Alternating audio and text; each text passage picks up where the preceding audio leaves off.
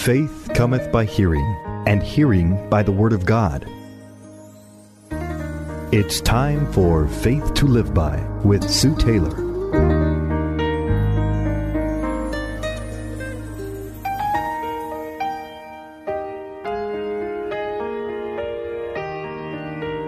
Thank you for joining me today on Faith to Live By.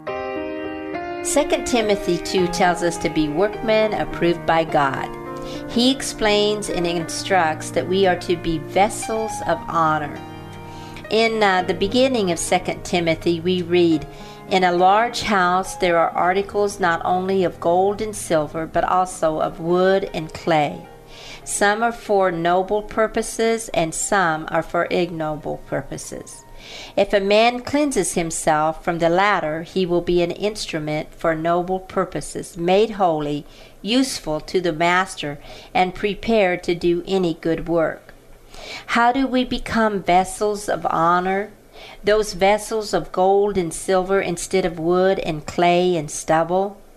Catherine Kuhlman, the great healer and evangelist, said that whether we are golden vessels, silver vessels, wood or clay vessels, isn't the real issue. It's that we are to be yielded vessels. You know, a vessel is just a hollow container. It may be pretty to look at, but its true value is what is inside, or what it is actually made of and what it holds. God, I believe, desires that we all become a vessel of honor. In the passage we just read, it says, "In a great house or a large house, the vessels are found."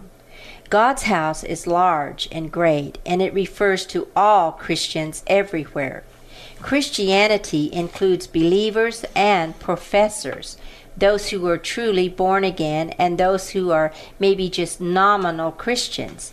The vessels of gold and silver refers to those who are genuine believers, those who are continually growing in the grace and the purpose of Jesus Christ.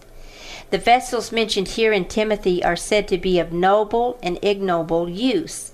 There is first of all, there's a distinction between the materials used in making the vessels. Secondly, there is a difference in the uses to which they are put.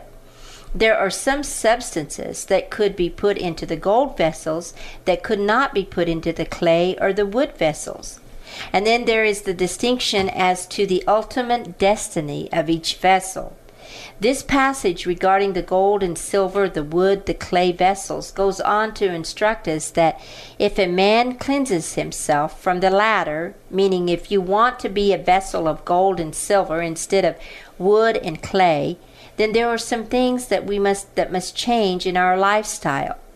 For if we are to cleanse ourselves from the latter, it says, we will be an instrument for noble purposes and made holy, useful to the master, and prepared to do any good work. Then Timothy says, "Flee the evil desires of youth and pursue righteousness, faith, love, and peace, along with those who are called on the Lord out of a pure heart." Now, at the time of the writing of this epistle, it is believed that Timothy was about 35 years of age, hardly a youth or a teenager. So to flee youthful lusts and desires would be those physical appetites that still tempt long past our youth, and perhaps the lust for money, fame, pleasure, and the self-will. The youthful lusts are not just characteristic of the young, but it includes the unholy desires that should die as we continually walk with the Lord. God desires clean and pure vessels in us. It says, "Be clean, you who bear the vessels of the Lord." A vessel of honor is one that is set apart and sanctified by the Lord. When we come to the Lord, there are things that will continually, He wants us to clean up on, or there's a sanctification that comes. The vessel, our vessels will be useful for the Master as we continually get before Him in the Word to let Him cleanse us by the washing, it says, of the Word. Not only will the vessel of honor be useful for the Lord, but we will be prepared for every, it says, good work. A vessel of honor will be ready at all times to be used, for he has decided on a life of holiness, and God knows the vessel he can trust. Being a vessel of honor simply means we allow Christ to so dominate our lives that we become like him. We don't look at our imperfections or our weaknesses, but we look to Jesus, who will help us in these imperfections and in our weaknesses. We can overcome any weakness that would make us a vessel of dishonor, rather than one of honor.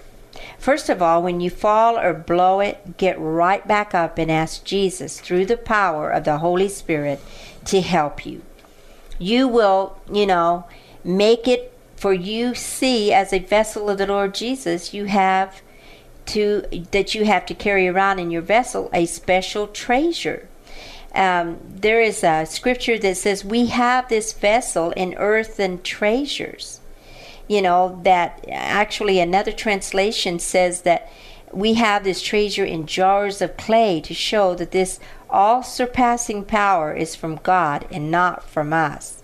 So it doesn't matter for the moment if you feel like a vessel of wood or of clay, for you have this wonderful promise of the Spirit that Jesus is in you.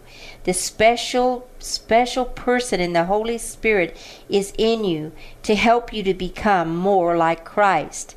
And that is his goal, is to make us vessels of honor.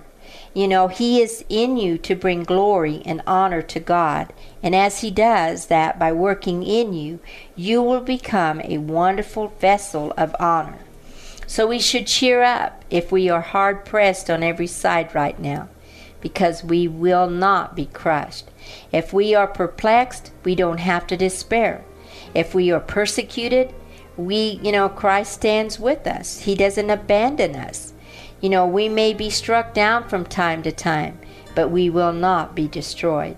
For you see, our faith, which is of more greater worth than gold, which perishes, even though refined by fire, will be found genuine, and it will result in praise and glory and honor when Jesus Christ appears, for you have and are allowing him to make you a vessel of honor. Today, dearly beloved, ask Jesus Christ, your best friend, to help you through the power of the Holy Spirit to become a vessel of honor for his sake. Remember that we are representatives of Jesus Christ in this world. And when anyone looks at us, they should see Jesus. They should see that treasure that is hidden in this vessel. Yes, we may be a vessel of wood, clay, or of stubble now. But as we go on and pursue, as Timothy tells us, after righteousness, we will, beloved, become a wonderful blessing of honor. Pursue him today and let him in you become that wonderful vessel of honor. You've been listening to Faith to Live By with Sue Taylor.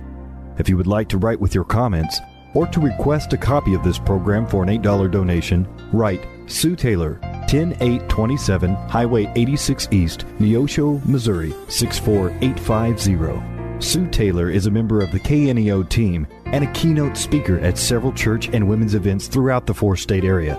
To book Sue for your next event, contact Sky High Radio at 417-451-5636.